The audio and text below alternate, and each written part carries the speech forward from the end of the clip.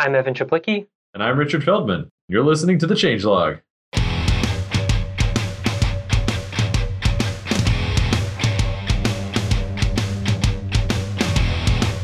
Welcome back, everyone. This is the Changelog, and I'm your host, Adam Stacoviak. This is episode 218, and today Jared and I are talking to Evan Czaplicki and Richard Feldman. Evan is the creator of Elm, the best functional programming language in your browser. We have three sponsors: Rollbar, TopTal, and Data Layer, a conference put on by Compose. First sponsor of the show is our friends at Rollbar. Rollbar puts errors in their place. Head to rollbar.com/changelog. Get the Bootstrap plan for free for 90 days. And today I'm sharing a conversation with you that I had with Paul Bigger, the founder of Circle CI, and he talked deeply about how they use Rollbar and how important that tool is to their developers. Take a listen. One of the key parts about doing continuous delivery, you don't just have to test your software, but you have to constantly keep track of it. You're going to be doing deploys 10 times a day or 20 times a day, and you have to know that each deploy works, and the way to do that is to have really good monitoring. And Rollbar is literally the thing that you need to do that monitoring. You need to make sure that every time you deploy, you're going to get an alert if something goes wrong, and that's exactly what Rollbar does for Circle CI. So obviously Circle CI is important to your customers. You shouldn't have errors, you shouldn't have bugs, and the purpose of a CI is continuous delivery, obviously, but getting your customers' code to production in a fast manner that's tested and all the necessary things a CI provides. Tell me how important Rollbar is to your team and your organization. We operate at serious scale, and literally the first thing we do when we create a new service is we install Rollbar in it. Like we need to have that visibility, and without that visibility, it would be impossible to run at the scale we do, and certainly with the number of people that we have. Like we're a relatively small team operating a major service, and without the visibility that Rollbar gives us into our exceptions, it just wouldn't be possible. Oh, that's awesome. Thanks, Paul. I appreciate your time. So listeners, we have a special offer for you. Go to rollbar.com/changelog, sign up, get the Bootstrap plan for free for 90 days. That's 300,000 errors tracked, totally for free. Give Rollbar a try today. Head over to rollbar.com/changelog.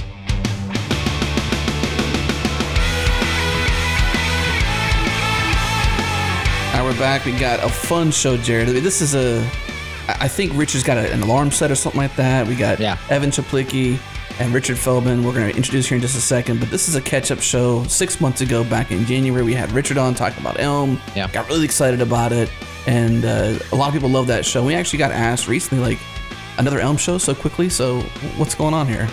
Yeah, like you said, I think Richard just set a reminder. I remember at the end of that show, we said, we got to get you back on 6 months from now, a year from now, come back, bring Evan or not, and let's talk about Elm again. And then maybe 6 months to the day, Richard, you're just, that email came in, you're like, hey, it's 6 months, let's do this. And it was that easy. I wish I could take credit for having that good a memory, but yeah, I set a reminder. Well, it was that easy. Adam, I want to take a second and just talk about some of our upcoming shows because, I don't know, have you looked at our schedule lately? It's looking spectacular. Oh, man. I'm so excited about the schedule. It's rocking. Yeah, so, everybody who's been listening knows just recently we had both Electron and SourceGraph on the show. Upcoming after this show, of course, Elm, huge topic.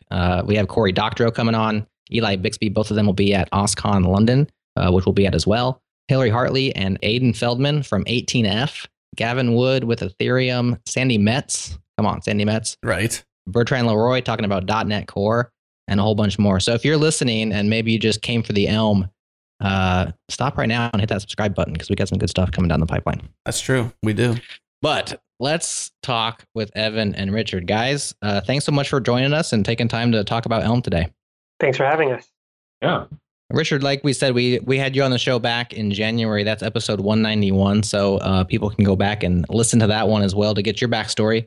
Evan, this is the first time that we've had you on the Changelog. So we do like to find out a little bit about people's background. We find it's both interesting and can be inspiring to hear where people who are doing cool stuff in open source have come from. And so could you give us a little bit on your background in terms of maybe an origin story, how you first got into programming or open source, or what can you tell us about where you're coming from? Sure. So I think, in my sort of age group, there's a lot of people who got started with TI-83 as their first programming experience. Boom. But trying to you learn Pythagorean theorem in class, and you're like, I can solve that forever. But I really got into it in high school and was really intrigued by games. So as soon as we could do basic Java things on the command line, I was like, all right, command line game.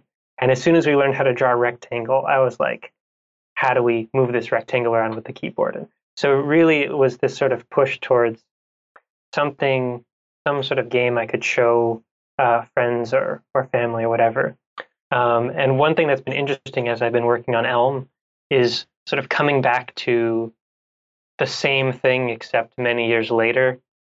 And it's better than my Java code, partly because I'm like a bunch of years older and made more experiences, but also because I made a language. So like I'll come back and be like, oh, I did it again, except this time, and it's so much nicer. All I had to do was make a programming language. No one ever says that.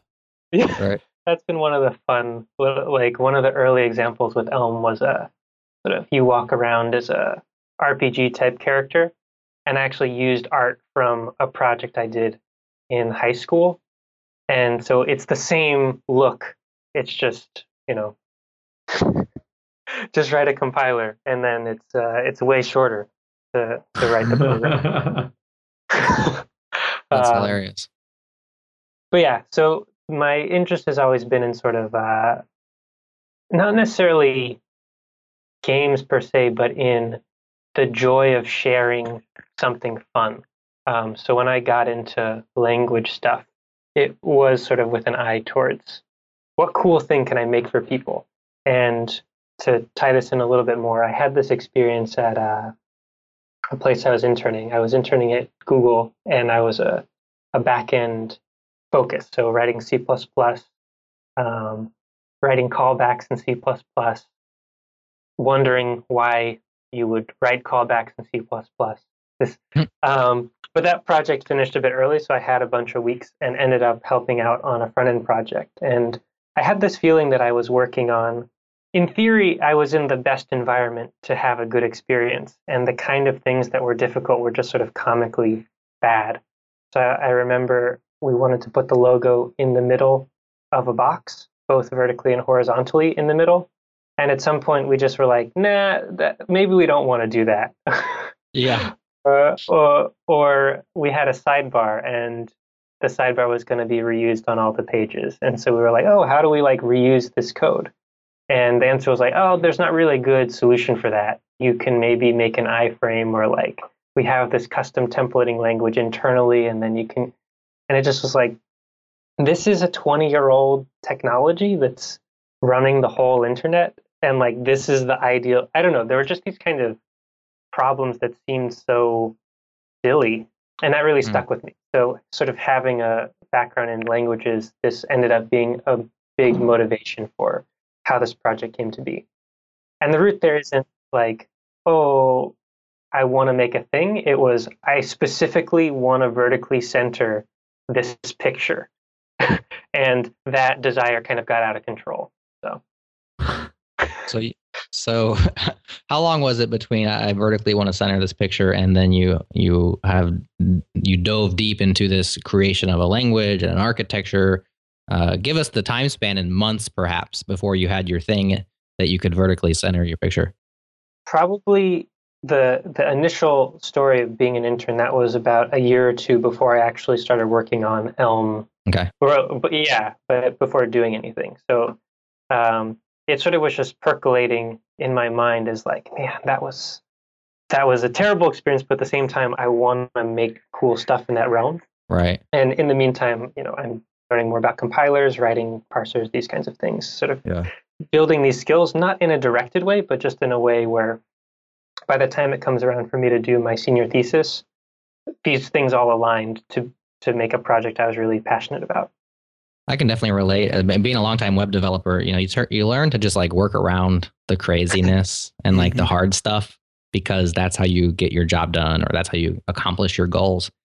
And I had been doing it for so long that I kind of forgot how insane a lot of the like CSS hacks that we have to do are. And until I started teaching people who are like fresh to web development, teaching like the basics of HTML and CSS. And HTML in terms of like a markup language is pretty straightforward, and people are like, oh, that makes sense. I wrap stuff in tags and I can give it attributes and put my content into it.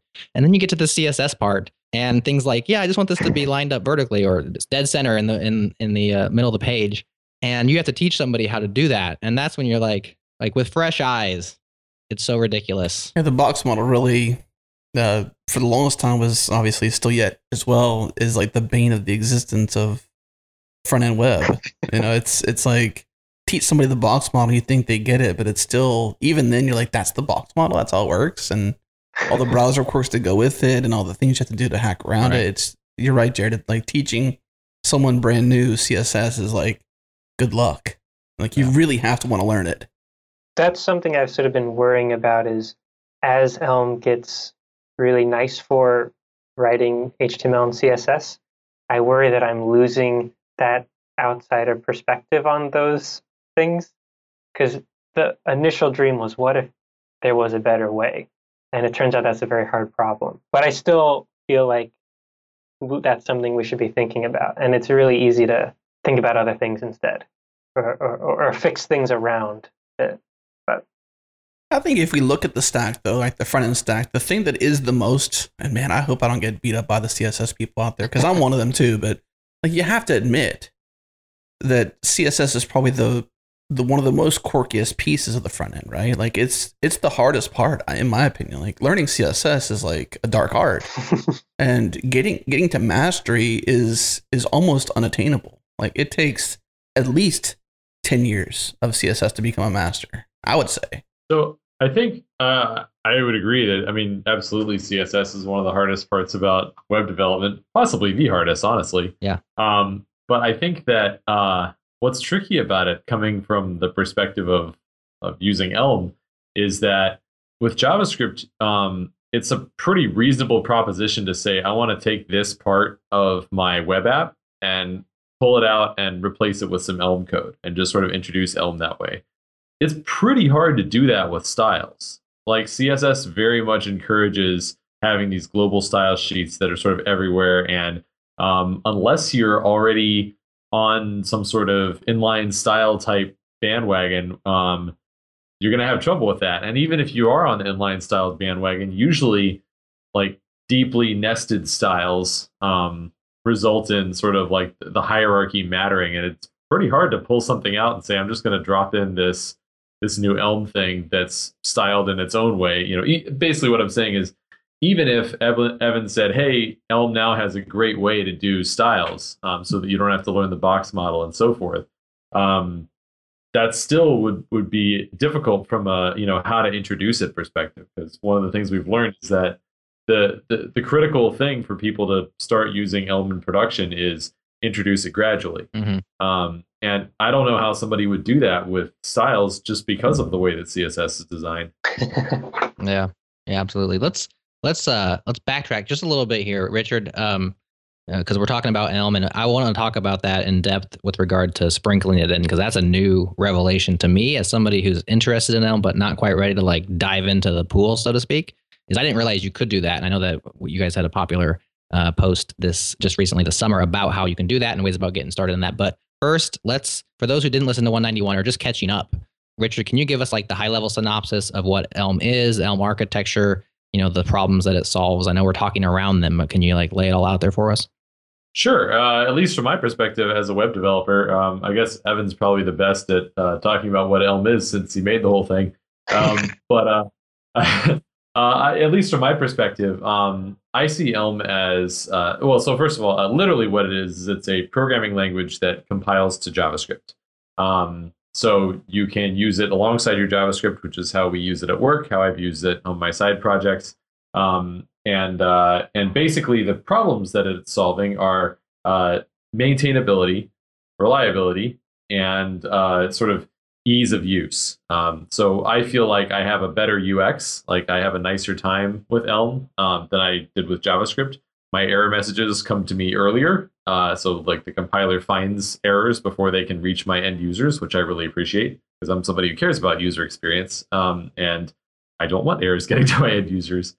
I also really appreciate the sort of the way that it's designed in terms of like how it feels to maintain an Elm code base.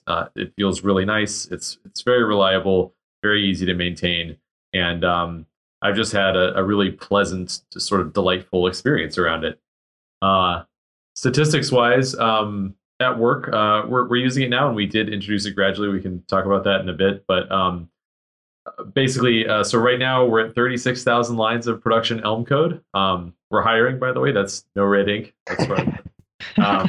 And so if you want to use Elm, like we'll teach you. You don't have to know it coming in. And basically, we use it for pretty much all of our new web development. So at this point, JavaScript is pretty much just legacy. And like if we want to use a third-party library, npm is obviously a lot bigger than Elm package system. But other than that, like we don't really reach for JavaScript at all anymore. It's just legacy code. And quite frankly, when we have legacy code that's still in JavaScript, we rewrite it in Elm sort of as soon as we get the excuse. Also, another statistic is that we've been running it in production for a little over a year, and the total number of runtime exceptions we've gotten from our Elm code is 0 still. What? That's crazy. Yeah, so that might be the short version of what Elm is. Yeah. Yeah. I mean, it's a short version, but it's kind of like I've definitely used systems in the past where it's like the way that they achieved reliability was by pushing it all to the programmer. But I think it's important to note that Elm achieves reliability by making it really nice, and sort of by telling you about problems early on, and telling you about them in a friendly way. Evan, anything to add? I think Richard mentioned it's a language. It's also the Elm architecture, so it's very opinionated about how you should be building your web applications. Yeah. On the other side of the break, we'll talk about how it's recently gone through a big change with regards to functional reactive programming. So maybe not that deep yet, but just like what's the Elm architecture, and give us round out what Richard had to say. Right. So when you're writing a program in Elm, you're going to be using the Elm architecture. And it's sort of easy to think of that as being opinionated, but I think in Elm, it's really about, that's just the way things come out. This is something we discovered as we observed people writing programs over the last couple of years. So there's only one way to do it. Is that what you're saying? There's no like, this is the right way, but you could do it the wrong way. There's only one way to do it.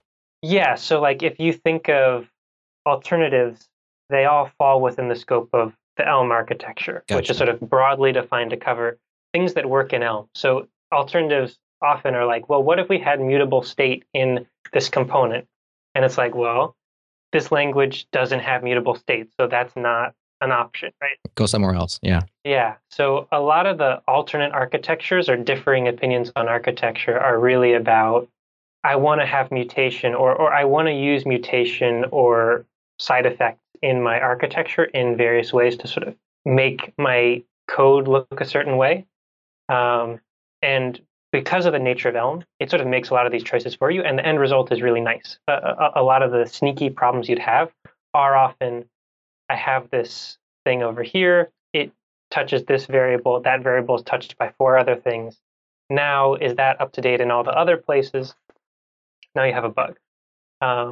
And so there are tons of strategies you can use to, okay, we'll make that reference a reactive thing so everyone will get notified.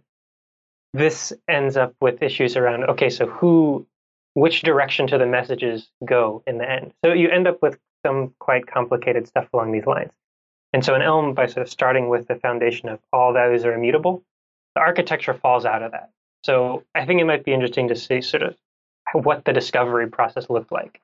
So I noticed that my programs always were written a certain way. So one of the first bigger programs I wrote was actually a presentation about Elm in Elm. And I was hacking it together very close to the time I was going to be showing it. And I finally got it working, and I went through to clean it up. And I was like, actually, this is like decently architected. That's weird. And I had this experience a couple of times where I made a little Mario game for myself, and I was like, oh, this is fine. I wouldn't expect it to have come out that way. But then I was also like, well, but I made it, so maybe I just have an intuition for it or something. So I went to what was at the time called Hacker School, and someone there, just in the course of a week, they made a little side-scrolly type game and asked me for a code review. And I was like, this is good. Like, not in a, I don't think you would write good code, but just like after a week coming from no experience with functional programming or Elm or anything like that, to write something that was well architected, I was like, this is a little weird. And so that's sort of when I started noticing this pattern that we ended up calling the Elm architecture. This idea of you get messages in, you have an update function that updates the state of your application, and then you have a view function that says, here's how I show that on screen.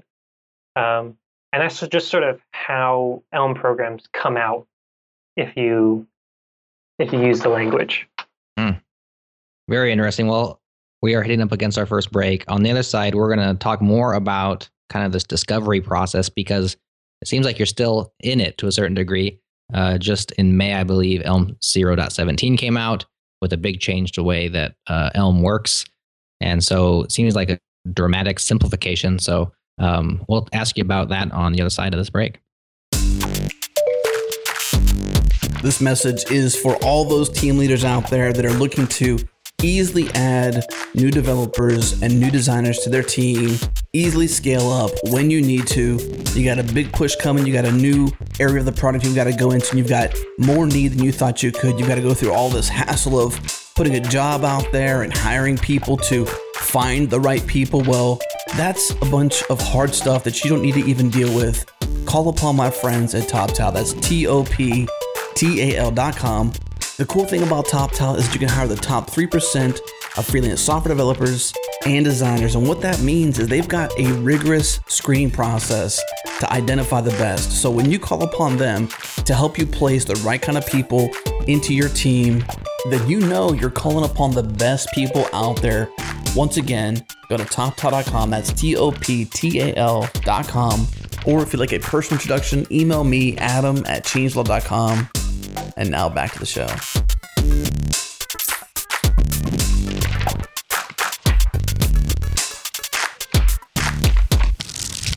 All right, we are back with Evan and Richard, catching up with Elm and what's happened since January. We like to say around here that open source moves fast, and in the Elm language and community, that's more true than you would know, because things are moving fast. And back in May, you guys released Elm 0.17, in which Elm said goodbye to functional reactive programming, which is a term that's near and dear to a few hearts, but also big and confusing perhaps to other hearts. So let's start with maybe a description of what FRP or functional reactive programming is, why Elm was using it, and then why Elm is no longer using it. So that's a big question. So if you sort of trace the roots of the term to the academic literature, it means a very particular thing. And there's sort of disagreement within the academic literature about what the scope of that term should be. So in the original conception, it was about a continuous model of what's going on. So it would have been really nice for animations or sort of 3D things where you could describe all your, like the physics of your situation with just the closed form physics solution or equation. So you basically write down Newtonian physics and it like does the right thing. That was the initial vision. So I came to this sort of independently. I didn't know about this literature. I came to it from the perspective of, I have this library basically for making visuals, 2D layout. So I can put things in the middle of a box. Actually, the middle, it's very easy. You put it in the middle of a container, it works. And at some point I was like, this is cool, but I'd like for it to move and interact.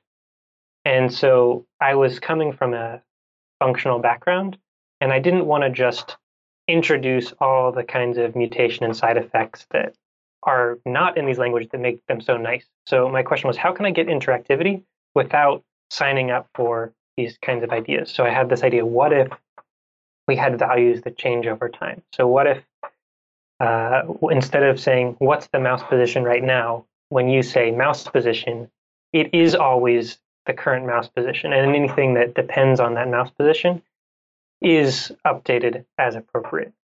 So that's kind of where the root idea came from. And for a couple days, I thought I invented this, and I was like, oh my gosh, the whole world's going to be different. And I told my mom about this, and she was like, you should see if there's any like related work or anything. And it turns out I was, I think, like 13 or 14 years late on this one. And if you really trace it back, it's much older than that. But so it comes from this idea of how do we do things in a functional way without introducing all these imperative techniques that are typically used. That's the academic side of things. The term came to mean we have interactivity and we have a map function.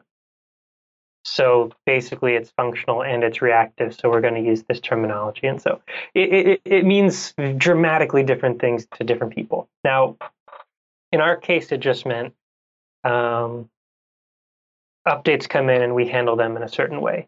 So what we noticed is people were sort of setting up the same programs, right? So I take these inputs, I merge them all together, I update my model, I send it out to my view. And so no matter what your program was, people were setting up the same network of signals, is what we called them. Other people call them observables, whatever. Everyone was setting up that same system. And so at some point, I think Richard did a lunch talk somewhere, and everything was good, but we sort of... Yeah, everything was good, but we stumbled on the signals part, just explaining it. So on the walk back to the office, we just were chatting, and I was like, I bet I can hide all of that with a library before you can get back to work. So I walked upstairs and did it, and he walked back to his office, and I had it out there. So essentially, we found a way to create that signal graph, that basic setup that worked for, I want to say, 100% of programs. We didn't know that at the time. But we were like 99% of the time this is going to be enough. That was called Start App, and everyone started using that. It was a much easier way to get people started. They just didn't have to think about a lot of concepts. So at some point we realized this actually can cover everything that people need, just flat out. It is generating this signal graph underneath, but messing with that isn't actually a central complexity. So when 17 happened, we did take out essentially took out an API that no longer was in use, and it felt very essential. But in reality, the underlying ideas behind Elm stayed the same, and the code that people were writing stayed the same. There just was this layer that sort of fell out of use that we just took out. So we have a simpler story and a simpler way of thinking about all these kinds of things. Does that make sense? I hope that makes sense. Oh, it does. I mean, you have this new, simpler thing that people use in Elm now called subscriptions, which I love that you think it would cover 99%, but it turned out being 100%. Well, we just had a gut feeling, Yeah. Yeah. Why not just bat 1,000? I guess. So this has actually been very dramatic for me because I've been teaching these workshops in preparation for I'm doing a 2-day front-end master's course in September. And I've been doing these weekend workshops to prepare for it. And so I've been doing them both before and after this change. And the difference in how the workshops go has been extremely dramatic. Like the percentage of people who walk out just feeling like, oh, this is awesome and I get it, has been very different. Like when I don't have to explain any signal stuff, it's like they're building the same programs fundamentally. They're organized the same way. I talk about them in the same kind of language. The difference is just that people get it more easily. So it actually seems like not only is it a simplification, but it's also just presents a much nicer learning curve. Yeah, and so part of the change is before and after this, you really didn't have to know about signals, but before it, you felt like you did have to know about them. And I think that's an important thing that it's easy to forget about, is that the fact that something exists will inherently make you feel like you should know about it. And so I've used many languages that are this way, where there are concepts and terms that exist, and the fact that I don't get them yet makes me doubt what I already know. And so I also want to push back against the idea of Elm changing quickly. I think it's true that we aren't afraid to make improvements, but I don't think they've been crazy if you think about the actual code that people are writing. So when 17 came out, I don't know if this is maybe Richard can give a better estimate, but I'd say the actual code that would have been invalidated or not work anymore is like 5% of code. It's not really a huge change. And I think I'm pretty deliberate about how can I improve things and make an important change without disrupting everyone's stuff. Yeah, I mean, for us, the change from 16 to 17 is like largely a mechanical process. It's just kind of like, this thing has a different name now. This thing needs to take one fewer argument because we don't need to pass as much stuff around. But actually, honestly, like the big thing that we had a lot of conversations about was like, how do we deal with merge conflicts? Like just, baseline programmer stuff. Like how do you upgrade a large code base? And of course, as pretty much always turns out to be the answer turned out to be do it incrementally. Spoiler alert. Yeah. But yeah, conceptually, like not a big change if you're already using Start app, which we were. Mm-hmm. So on the practical side, if you were using Signals, that gets changed over to subscriptions, and Signals just is gone you just don't have to worry about it anymore.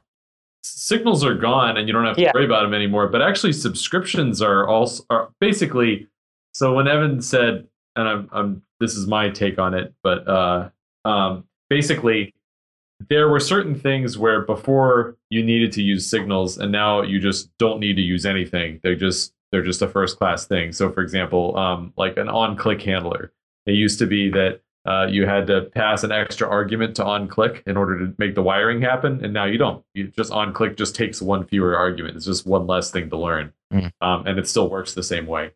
Yeah. That's I generally characterize 17 as we learned what it would look like to write good code, and then we just made Elm accommodate that better. So it's not like anything was fundamentally changing in Elm architecture, or we were just sort of taking the next step based on what we'd observed to what people wanted to do. So subscriptions are basically just almost all of the changes were just taking stuff away. But the one case where they weren't was like, how do you respond to like a global event that's not scoped to a particular DOM element? So for example, like a full screen change, like if I change my browser full screen mode to not full screen mode, it's like, how do you listen to a global thing like that? You can't put like an on-click handler on that. You don't have access to document directly. So how do you do that? Subscriptions were just like, it's like, oh, if we just introduce one new thing to cover that one particular set of cases, then you don't need Signals for absolutely anything at all. Well, and my alternate phrasing of that is that before you would use Signals for that, and Signals in some ways were sort of tough to weave into the basic Elm architecture that everyone wanted to write. And so it's not that the fundamental mechanism changed, it's that the API around that sort of shifted to make it a lot easier to get those messages. Well, easier is always better, right? I think as a user of Elm, or as a casual observer of Elm who's thinking about using Elm, anytime that you can simplify mental models or even the code that I have to write, I'm all for that. Do you guys see any other, I don't want to call them big changes and with regard to the way things work, but low-hanging fruit or aspects of Elm that are perhaps confusing now that you could find similar wins like you did with Signals? I don't see anything like that. I think Signals was the last real stumbling block. So one of the things Richard and I think a lot about is how can the learning curve for this basically be as smooth as possible? And it's at a point now where I'm pretty happy with how it looks. I don't think there's any point where there's a huge jump where we're losing tons and tons of people. There might be blocks, but there's nothing that's close to what signals were like in terms of learning curve. I do think, honestly, I think the biggest changes that we have left are not language design changes, but rather communication changes. Like we're still figuring out the right way to present things such that people end up proceeding like with their exploration of the language and getting into it in a way that leads them to a good outcome. So this is a big thing that I've been seeing recently is, so we use Elm a lot at NoRedInk. We love it. I mean, we've been extremely happy with it. And we've sort of ended up with, I think, honestly, by accident, sort of like doing what turns out to be the right thing in terms of how to scale an Elm application.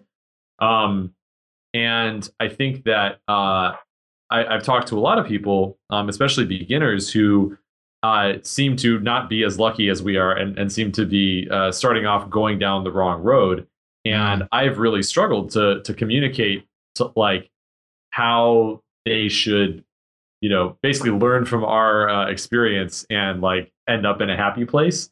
But I can't claim to be really good at that yet. I'm still learning how to like communicate that effectively. Yeah. And we've had things like this in the past where we needed to introduce a particular concept that is just generally useful. And the language that was paired with it sort of by social accident or sort of historical reasons was really confusing for people. And so there are examples where we spent just like a year or more thinking about what's the right terminology to pair with this idea such that the idea becomes easy, not change the idea in any way. And I think that's what the kind of thing we're working on now. Richard specifically is mentioning components. So a lot of people come to Elm from JavaScript where components are really common concept. And thinking in that mindset often leads you to do odd things. The reason why is that one way to look at a component is as an object, right? So you have your local state, you have these publicly exposed methods. And if you came to Elm and said, I want to structure my whole application around objects, everyone would say, oh, Elm doesn't do things in an object-oriented way, you should reconsider. But if someone says, oh, I want to structure everything in terms of components, because it's a different term, the fundamental similarity between those two things doesn't trigger in anyone's mind. So they're like, oh, okay, let's see how we can make that happen.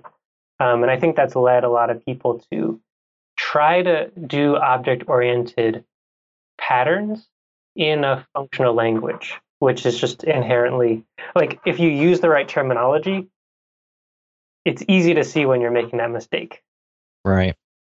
Yeah. So basically, when I tell people about like certain characteristics of our code base, they're just very surprised and kind of disbelieving. So like I say, we have no runtime exceptions, and people are disbelieving because that sounds like too awesome to be true. But then I tell somebody, like, we have a page. This is our assignment form. And it's incredibly complicated. It's like every time we add a new feature for our teachers, like a new type of quiz they can do, we have to modify that thing. So this is our most heavily maintained page. Before we started using Elm, it was in React, and it was really difficult to maintain. Like tons of nested components, like React components, following best practices to the best of our ability. Today we rewrote an Elm, and we've had to maintain it a lot since then. Now it's not scary. We're just not afraid of it anymore. And people are like, okay, cool. So how is that organized? And like really, really flat. Like we have a model that's just a record with like 55 fields in it. Like I counted like yesterday. That's what it is right now. And then we have a message, and that message has 40 different possibilities in it. And you say numbers like that, and someone's like, obviously you need to split that up. Like you're doing something wrong. I'm Right. like, no. Like distributing state makes stuff harder to maintain. It just does. Like distributed systems are not legendary for having good UX. Actually, they have the exact opposite reputation. Right. And so but the thing is, like React is designed to do that. Like that's how you're supposed to do things in React. If you look at like React's homepage, they don't say your first render. They say your first component, right? The word component, I did this search too. If you search like Command F for component in the React docs, you get 10 hits just in the sidebar, right? If you Command F for component, like you bring up the Elm guide and do that same thing, you get 0 hits because it just doesn't make sense in Elm. It's just the wrong way to go about doing things. And so like I can know from personal experience that we've had incredibly great success making things maintainable and scaling things, like even the hardest parts of our app, by just not doing that. But yet people just have this reflex that they feel like they need to do it. Like if they don't do it, they're doing something wrong, because in object-oriented programming, that's what you're supposed to do. But it's not true in Elm. Yeah. And I actually had a personal experience where I did this to myself. So Dreamwriter is this application that I built, and it was my first intro to Elm. And if you look at my contribution graph over time, it's like really, really high, because I was just going nuts with it and just having an amazing time building it for a very long time, until I got the idea into my head that I needed to reorganize it in terms of quote unquote components, where each, like the sidebar had its own state and the notes had its own state, and like basically introduce distributed state. And if you look at my contribution graph, and I did look at it recently because I was curious about this, basically it just takes a nosedive after I did this, because I just made my own code base no longer joyful to maintain. I just made it a lot worse by componentizing everything.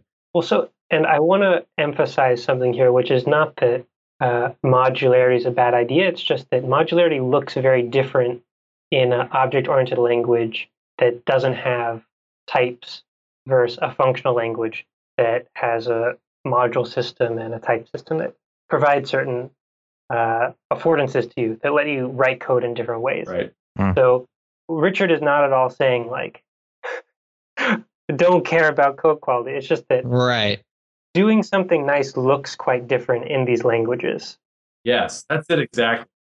Well, so what does modularity? I mean, because it does, like, it sounds like the end results sound amazing, but what you just described there sounds like in Scary, certain ways yeah. a big ball of mud. It's like I got 40 fields and 55. I can't remember what the 55 was on, but lots of stuff in one place. What does modularity look like then in Elm and in a functional type language? So here, to me, the metaphor that makes more sense is databases. So let's say you have like one database, right? And it's got a bunch of tables inside, it's got a bunch of rows. And then you're like, okay, I have this one database and that's cool. But what I really want is like 20 databases, and I'm going to have them all talk to each other. Like if you've worked with databases before, that's not going to be better. That's actually going to be much, much worse. Like it's actually going to be a way better experience maintaining that system if you just have one database, or worse, two is worse than one, but like whatever. Even though that means that one database is going to have more stuff in it, right? So it's kind of a question of like, if all you're dealing with is data, like that's a database's job. It's just to hold a bunch of data. Like it's not a big ball of mud, because what we're talking about here is just data, right? So what I said, you asked what were the things that we have. We have a record with 55 models in it. If you have an object with 55 methods in it, that's a ton of logic. But if you just have a record is an immutable value. It's just a big bunch of data, like a large database. And so maintaining that is actually easier than splitting it up into a bunch of smaller databases that all have to communicate between one another now. That's what it feels like to me. So, and I'm not sure if I have the same perspective as Richard on this. So I, like knowing how their code turned out, it makes sense to me that it turned out well. But I think of modularity in a functional language in terms of, instead of reusing state, we're reusing functions, right? So when you get the way I write a program in Elm or similar languages is I start with a file and I essentially let it grow until I notice things that are used in many places or things that are sort of related concepts. So I might create a type of data, a data structure that's used in a bunch of places, and maybe there are a couple helper functions around that data structure. So I'll move that out to a module. And that's sort of the whole process of modularizing a code base. So I want to make this concrete. I'm not sure if I have a good example. So someone recently asked, I want to have a user that's logged in or not. And if they're logged in, they definitely have a username. It's not an empty string. How do I represent that kind of thing? And to me, the way you do that is you create a module that represents the data in a particular way and presents only a small number of functions that let you manipulate it. And so you check that those functions are correct, and any use of any combination of those functions will work out. And now to any user outside, they can use it however they want and never mess things up. Essentially, you can never sneak into that module and mess with things. And this is what's sort of a big difference between object-oriented and functional programming. And that's sort of unfair. It's a big difference between having mutation and not. So if I give you a value, let's say it's a very complicated record like Richard's talking about, and I know that, and I have this transformation that I know from A to B, the result is correct. Now add to that, I do some mutation. Suddenly I'm having these effects that are very hard to track down. And so that makes things a lot more complicated. So to go, I wouldn't frame it exactly like Richard's database thing, but I would say when you have 20 components with their own individual state, you end up in a situation where you're synchronizing state between all these different things. Now, the right way to bundle things up is to create these strong abstractions around particular pieces of information, right? So I know all these transitions are valid, none of these other ones are valid. So I can write a module that has that and it can be used by everyone. That's the kind of modularity that you're looking for. And there may be, I think there's often a pressure to try to draw those lines when they don't necessarily exist. So that's that Richard might be observing in the production setting is these fields actually are related to each other. There's no way for them to sort of draw a clean line where none of the stuff is dependent on any of the other stuff. I don't know enough about the particulars, but yeah, hopefully that helps give an idea, right? So in the end, I would argue that the ability to write modular code is just fundamentally better because of the lack of mutation. In a sense, like I can have two independent components and they can have no shared anything. But if I hand them a function, both of them, that mutates the same state, suddenly they're clashing with each other. Even though they're written separately, they have no overlap in code. And you just can't do that kind of thing with Elm in the first place. And I'd say that's probably the biggest source of what you have a system that seems modular, that actually you have these weird action at a distance problems. So one of the important things to note about this is that although we have, on that page, like one large model with 55 record or large record with 55 fields in it, that's just because that page is complicated. Those are 55 individual data points that we need. And so the question then becomes, how do you organize that? And like Evan said, the idea in Elm is that the cheapest way to make things modular is with functions. So yeah, we have one record with 55 fields in it. Guess how many functions we have? I don't know. I haven't counted, but it's a lot. I mean, we have tons and tons of functions working on that thing. And they're not all just taking the entire model, right? They're all saying like, oh, this is a function that deals with just this, and this particular piece of data. So we just make them function arguments. And because the way that Elm encourages you to write your code is, with lots of small functions that, do sort of the simplest thing that they can do, it ends up that the business logic of that page ends up being really simple. And in large part, it's really simple because we don't have to do all this synchronization. We're just like, okay, we have this one central source of truth. And when we want to work on it, we call a particular function that just does one particular thing. And we just give it whichever, pieces of data off of that big database that it needs. And that's it. And we could instead, like say, okay, only these functions get to work on this subset of that data, and we're going to carve that off and make it its own small self-contained system. We could make things a lot worse on ourselves. Well, so it may also be that you have an odd scenario, or maybe a common scenario, but for the kinds of things I write in Elm, it's different. So I've recently been working on a little expando. So if you know the console in your JavaScript developer tools, how you can open up arrays and see all the things. And so I'm working on a version of that for Elm values. And that's something where the expando logic is in a module. And when I want to show an expando, I grab it from there, and there's a certain interface that I use to mess with that kind of thing. That's a case where there's a pretty obvious line, and there are invariants about an expando that I want to maintain. So by putting that in a module, I can make all that happen. So the ability to do this kind of modularity is totally there. And I think what I would take from Richard's scenario is when you have a language that's really easy to test and catches errors for you with the compiler as aggressively, you can have really big chunks of data, and it works pretty well.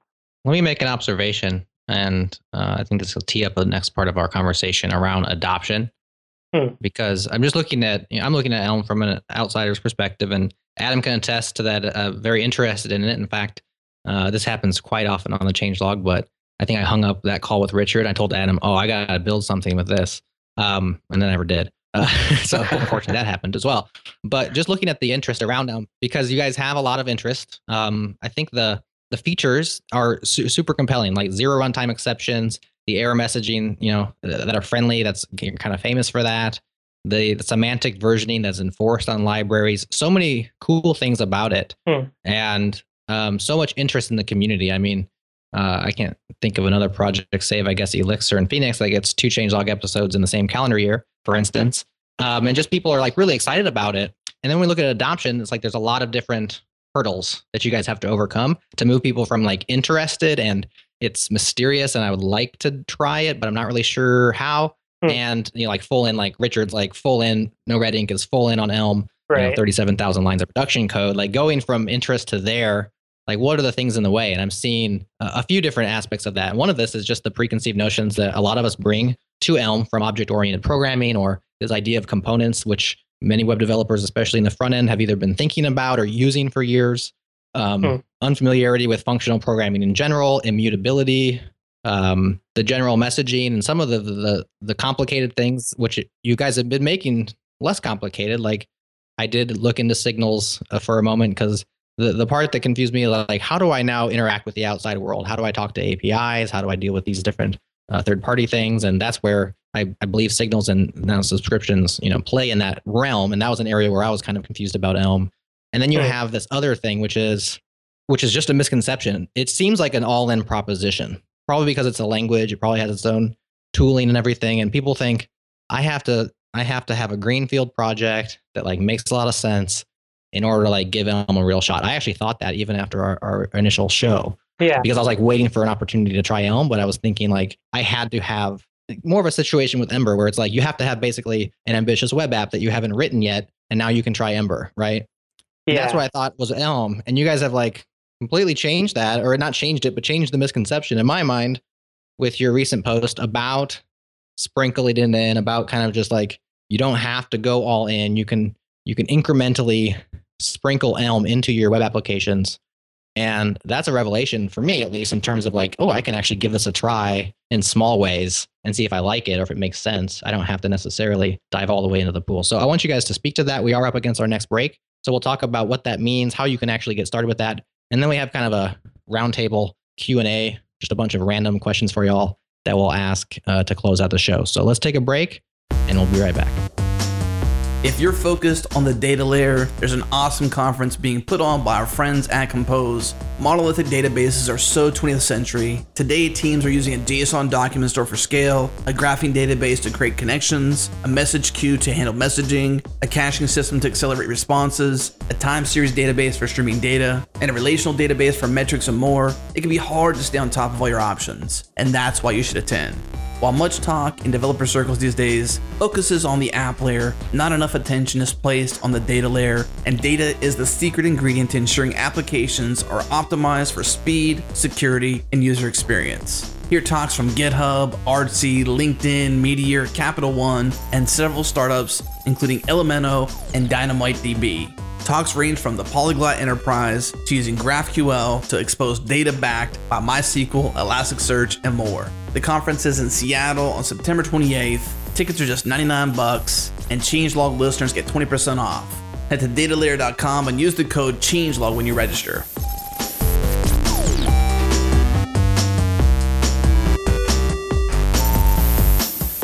All right, we are talking about Elm, and one way that they are making it easier to adopt, or maybe it's always been easy to adopt, but we just didn't realize this before. Evan recently wrote a post back in July called How to Use Elm at Work.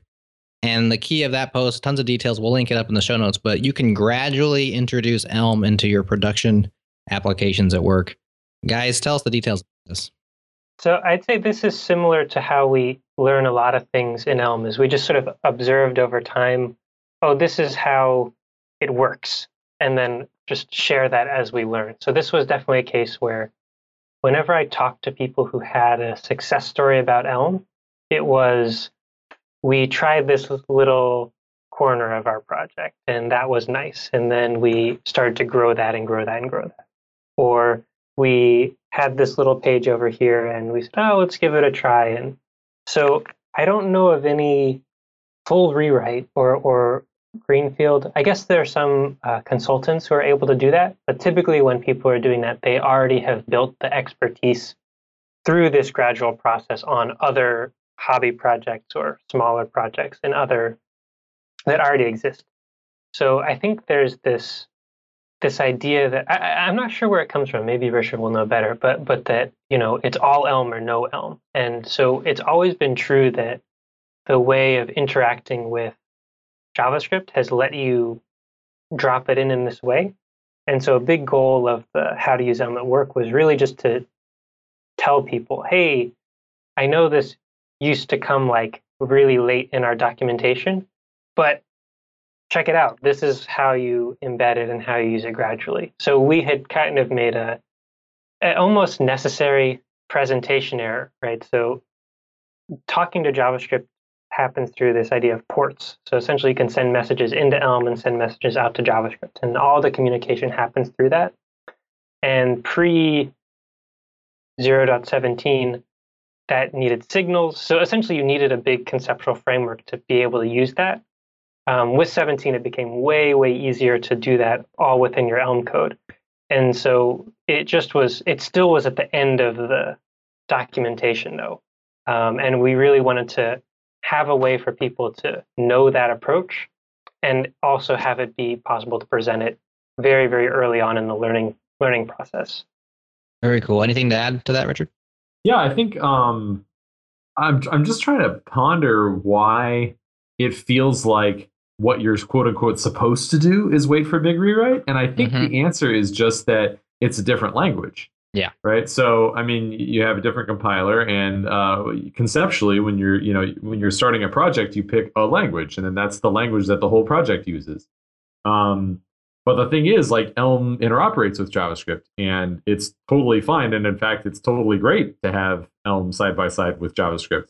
If you think about it, like when you're writing your Elm code, you end up talking to JavaScript anyway, because as previously noted, there's an enormous ecosystem of JavaScript out there. And like, you don't want to just ignore all that. You want to use it. Well, but I'll add though, to counter this theory, that a lot of the languages we have that did become big became big through use with the language they were sort of edging out, right? So when you have C++ becoming popular, it's totally backwards compatible. And so you'll have these large code bases that are part one, part the other. And like a lot of languages take this route. And I guess you have the microarchitecture theories of how to introduce languages gradually in the back end. But I just don't know of a story of just totally replacing with a language. Like I don't know of any success stories along those lines of we just do it different now. And our business also still exists after this process. Yeah, I mean that's a good point to frame it that way, because that's kind of what led us to do it this way. Like the incremental approach is just it's a question of risk. It's like you know, if you do it all or nothing, then you're taking an enormous risk. Like what if you don't like it? I mean, what if you try it and then your team's like, no, actually, we preferred it the other way. Why would you ever do that?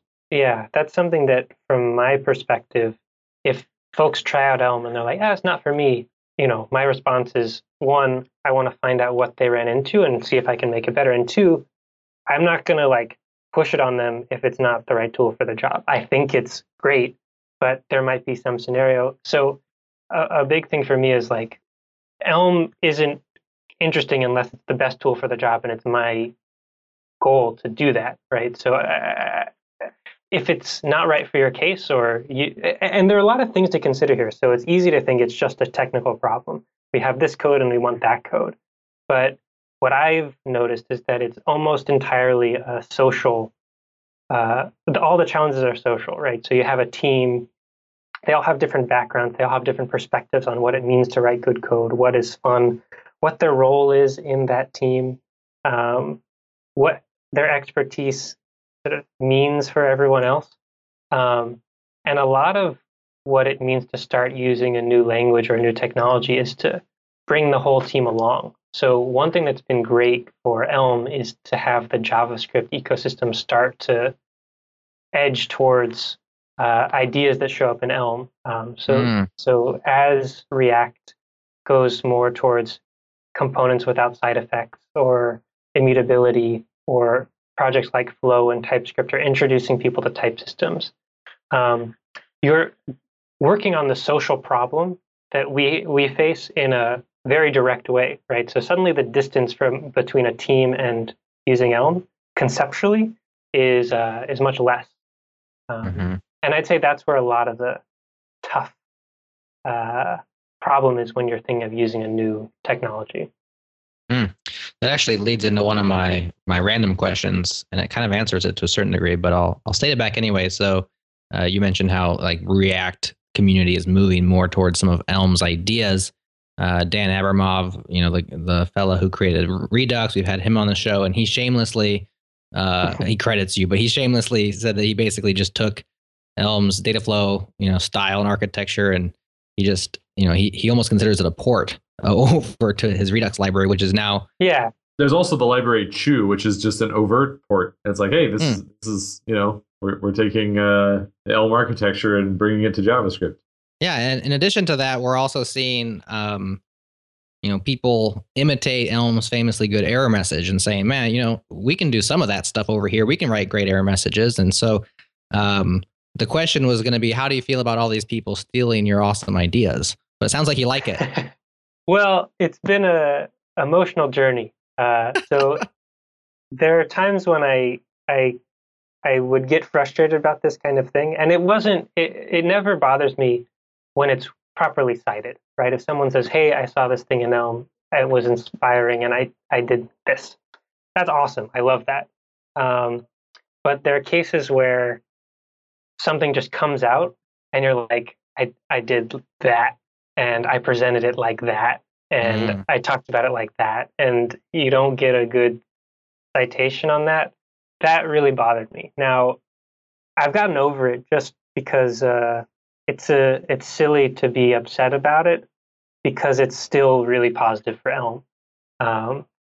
Even if no one knows that there's any direct inspiration, and even if there's not, right? So when React comes out, they're coming with this, what if your views work in this particular way? And it looks quite similar, but it's a case of co-invention as far as I can tell. We just came to a similar conclusion working from similar premises. And no matter what, that helps us out, right? So the fundamental wager is like, I'm going to try to do a really great job. And if it's great, then we're going to come out good from all of this exploration and effort to figure out how to do this well. Yeah, ultimately, I think the cross-pollination of ideas is just better for everybody overall. So a follow-up question to that, who are you watching and learning from? Whose ideas, might you steal and bring back to Elm? So I'll keep an eye on other typed functional languages. Often things are a little bit too crazily abstract there to really be super useful. So a lot of the stuff I'm working on these days are tooling stuff, right? So one of the things that people, a preconception they have about functional programming is those people don't care about tools. They don't care about testing. They just, oh, well, if it compiles, you need, it's just like, I find those sort of excuses not actual good arguments. So a lot of the things I'm focusing on are, given that Elm has this design that's very structured and lets you do interesting analyses, and given that the tooling can be written however I want, like how can we make tools that are delightful in ways that have never been seen before? So you mentioned earlier our package ecosystem. Every package that's published, we have a semantic versioning automatically enforced based on APIs. So we know if there's a breaking change or a minor change in your API. And so there just aren't any libraries in the ecosystem that break that rule. So I'm really focused on how can I find opportunities in debugging. Richard's thinking about testing, where we can bring these ideas in a way that's never really been seen in a typed functional language before, just because they've been thinking about other things. We actually just came out with a new version of Elm Test, which is the Elm's unit testing library.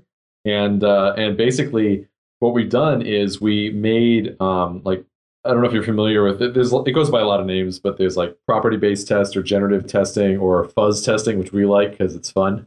But it's the idea of you write your test once, and then the test runner just runs it for you like 100 times with different randomly generated inputs. So you get sort of a much wider coverage of corner cases, sort of without having to write all of those corner cases yourself.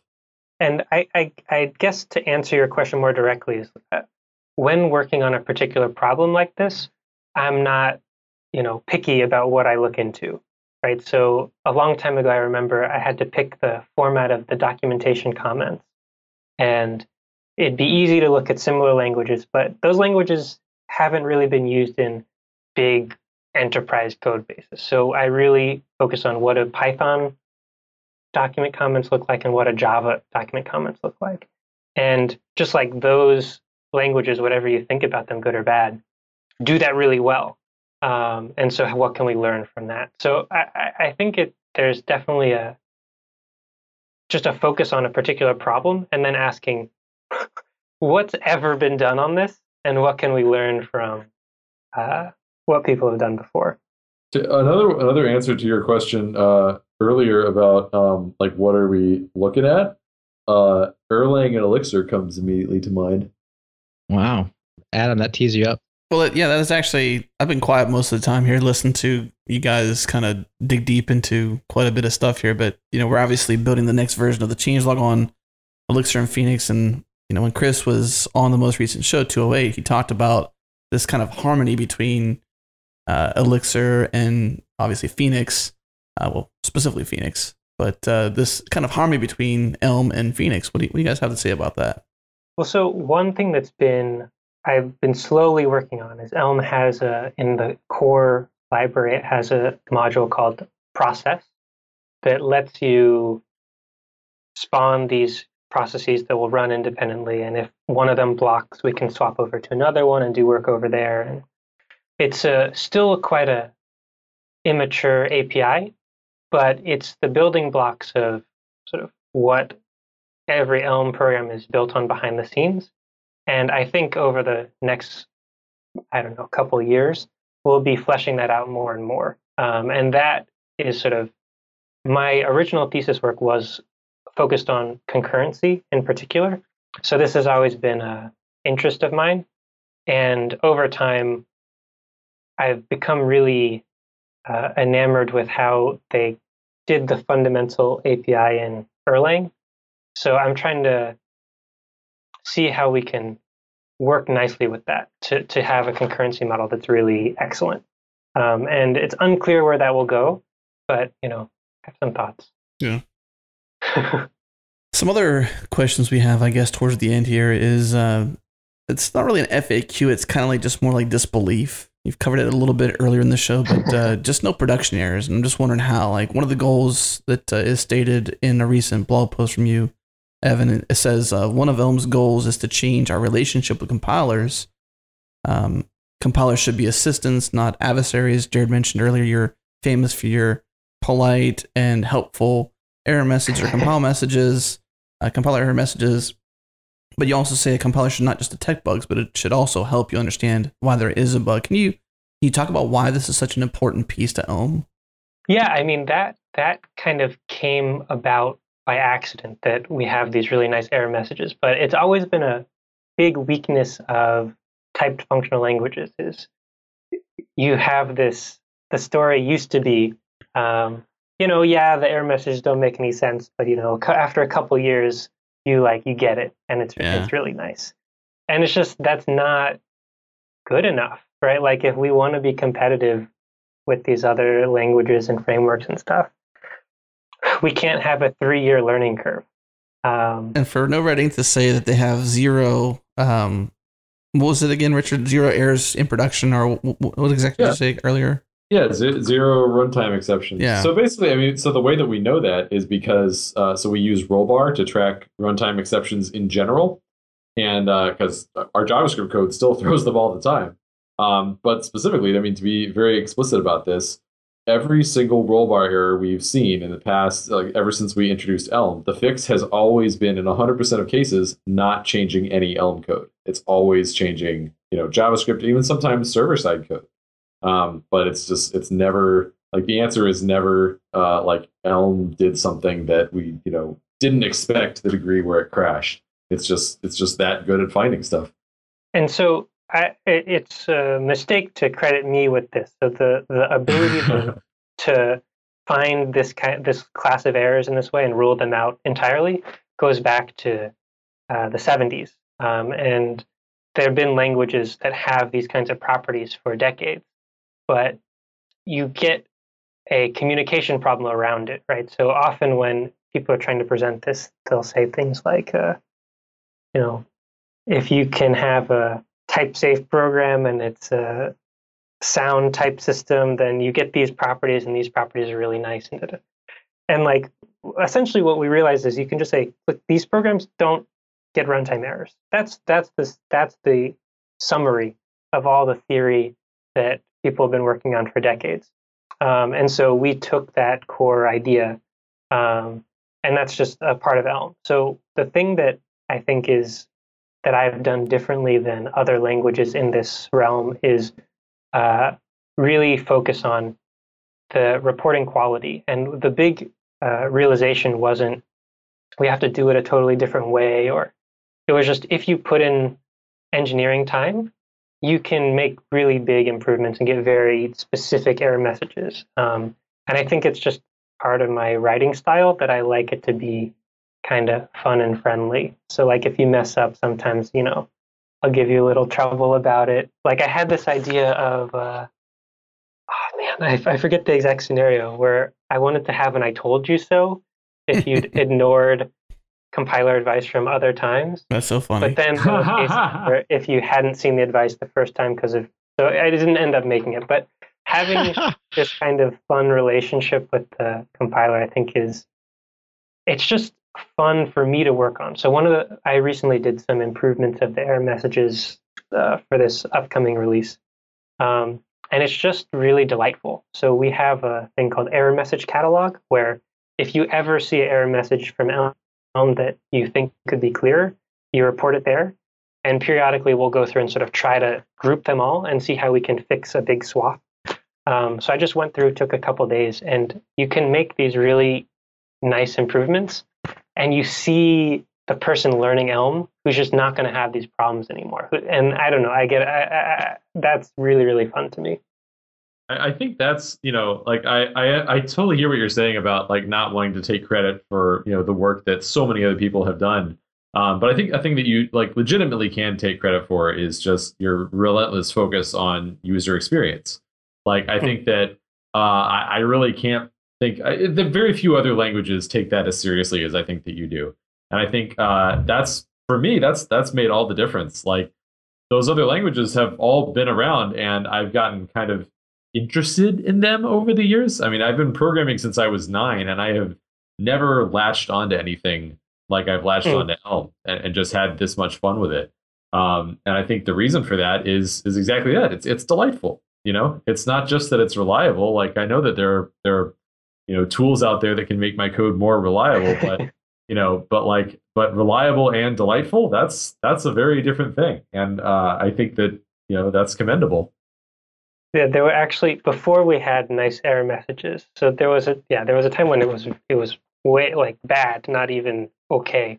But at that time, I was thinking of like what should the motto of Elm be, and I wanted to put the bar at like make web development pleasant, because I felt like it'd be too far to say like delightful, but just like how you're like riding a train and it's just fine. Like that would be amazing if we could get to that level. But yeah, so that definitely has been a sort of how can we make this fun, like something something you're proud to have. I like the idea of having a smart compiler though. Like you kind of think of your compiler as real time, kind of directing you, knowing what to do basically. And to have this sort of learning aspect to it.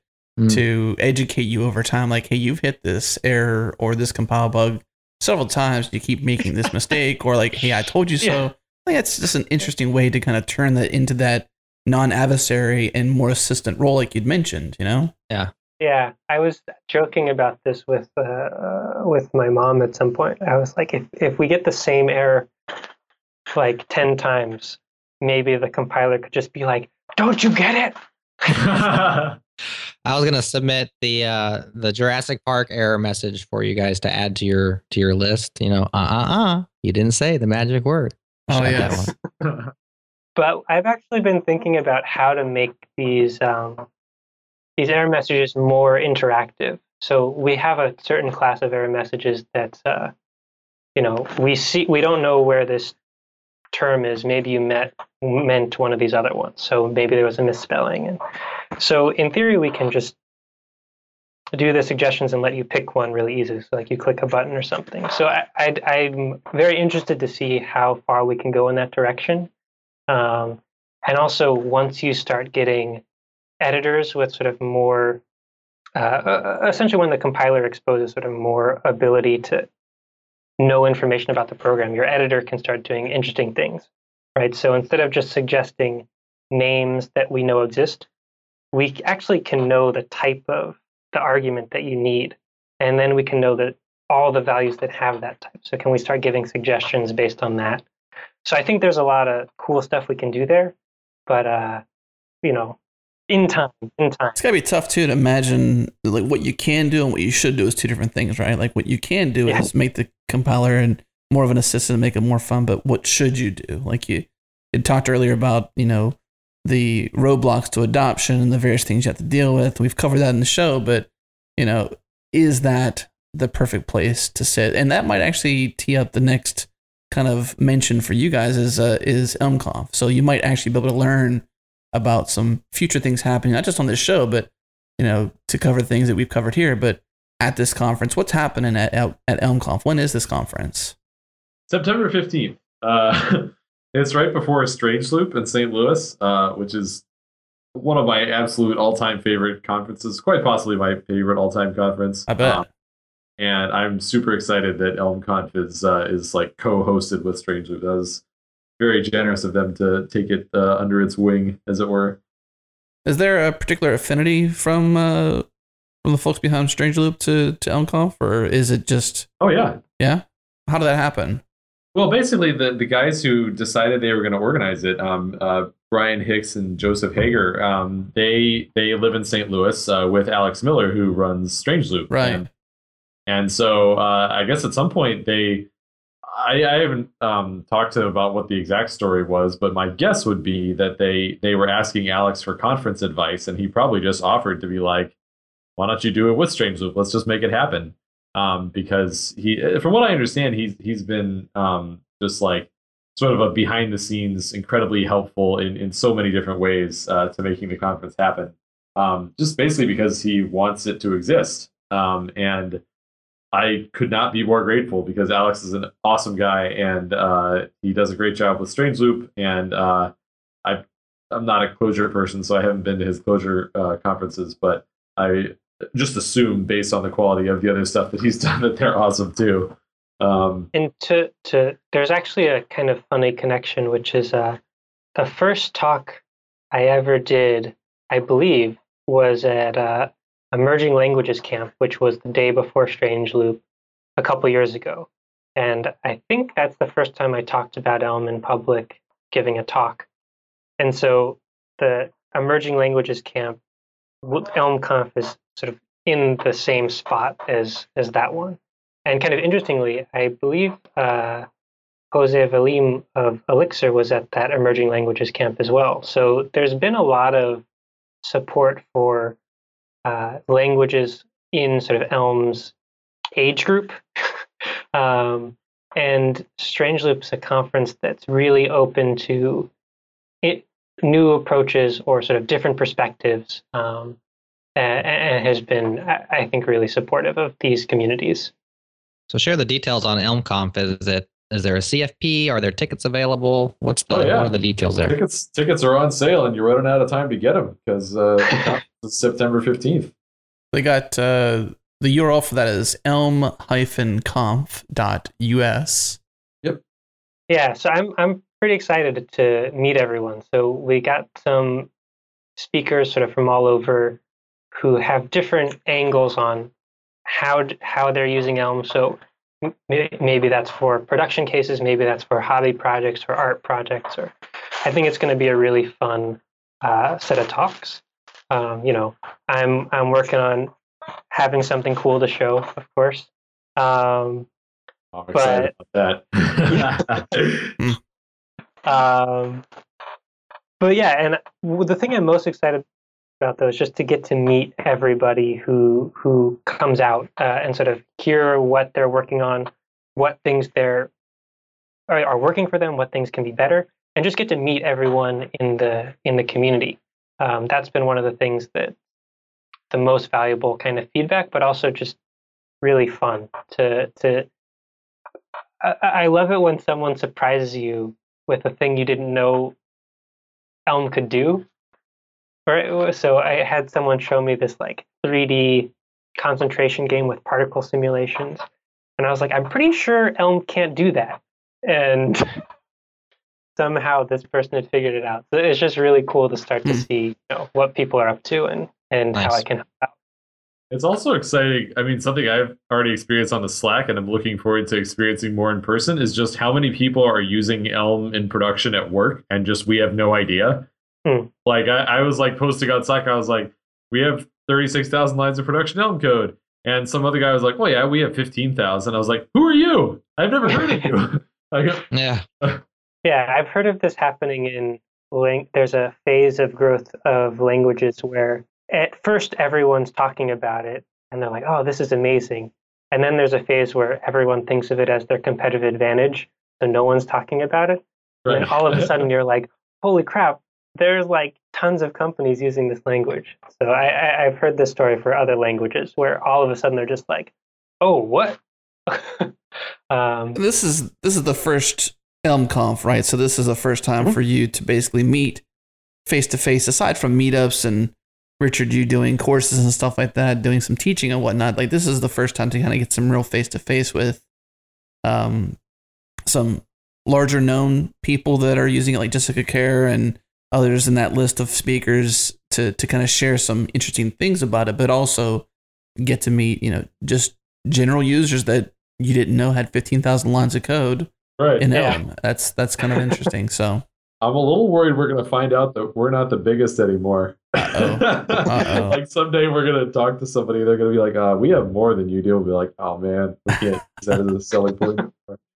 Still have Evan. If you come work at NoRedInk, you get to work with Evan. So we still got that. There you go. Yeah, of course. That's always good. Lines of code isn't a good judge anyways, but yeah, that's probably a good place to close things down for this show. I know that we have had our eyes set on the next wave of changes from Elm and to have you guys back to kind of talk through some different things. So I think we've covered quite a bit in today's show. Is there any last rock unturned that you want to mention besides obviously ElmConf and to go? I want to make a shameless plug for my book, Elm in Action. Chapter 3 just came out. It's available for early access, Manning Publications. Check it out. Nice. We'll make sure we could link in the show notes for that to Manning's site. And is that set up for Meep? Is that what it is? It's where you can actually read it in line with you writing it? Exactly. Nice. That's good. Yeah. And I've been doing reviewing, and I like it a lot. Often I'll be like, oh, that's such a good way to present this. So that's cool. And I guess if I have any advice, it's just, if you're curious about what's going on with Elm, I'd say just give it a try. Worst case scenario, you're like, I don't like it. But I think a lot of times folks end up learning stuff, even if they don't end up using it ultimately, that is helpful in whatever they go back to. So sort of immersing yourself in this set of tools that help you think in a different way is just going to help you grow as a programmer. So I wouldn't say, do it because it's the bomb, but just do it because it's fun. Yeah. Well, on the note of trying to, if you go to elmlang.org, which is actually elm-lang.org. So for all those listeners going there right now, there's actually a try or install kind of, in marketing terms, a CTA, call to action. So you can try or install it. So if you click on try, it actually takes you to elm-lang.org/try, where you can actually go through Hello World, buttons, clock, drag and drop, and tons of other examples. I was kind of bummed not to see the centering example, since that was the impetus of Elm in the first place. I think that should be one of the examples there of like centering something, at least for to prove that you can actually do it in an easy way. Right. But this is a great place to go. So if you're listening, go there. Actually, /examples has a ton of examples there as well. Everything from effects to union types, recursion, a bunch of stuff that's available to kind of dig through it and kind of see how it actually lays out and play with it early. So let's leave it there, fellas. Thank you so much for taking the time to come back and share so much of this journey with our listeners and what you're doing with Elm, and obviously the conference and the book coming out and all that you guys do at NoRedInk or at NoRedInk. I said that last time, I think, in that little short Red Ink. It's NoRedInk. My bad. Happens all the time. Yeah, I'm sure it does. I'm sorry about that. But let's leave it there. And again, thank you for coming on. And listeners, thank you so much for tuning in. And let's say goodbye. Thanks, guys. Bye. Bye. Bye. Thanks for having us.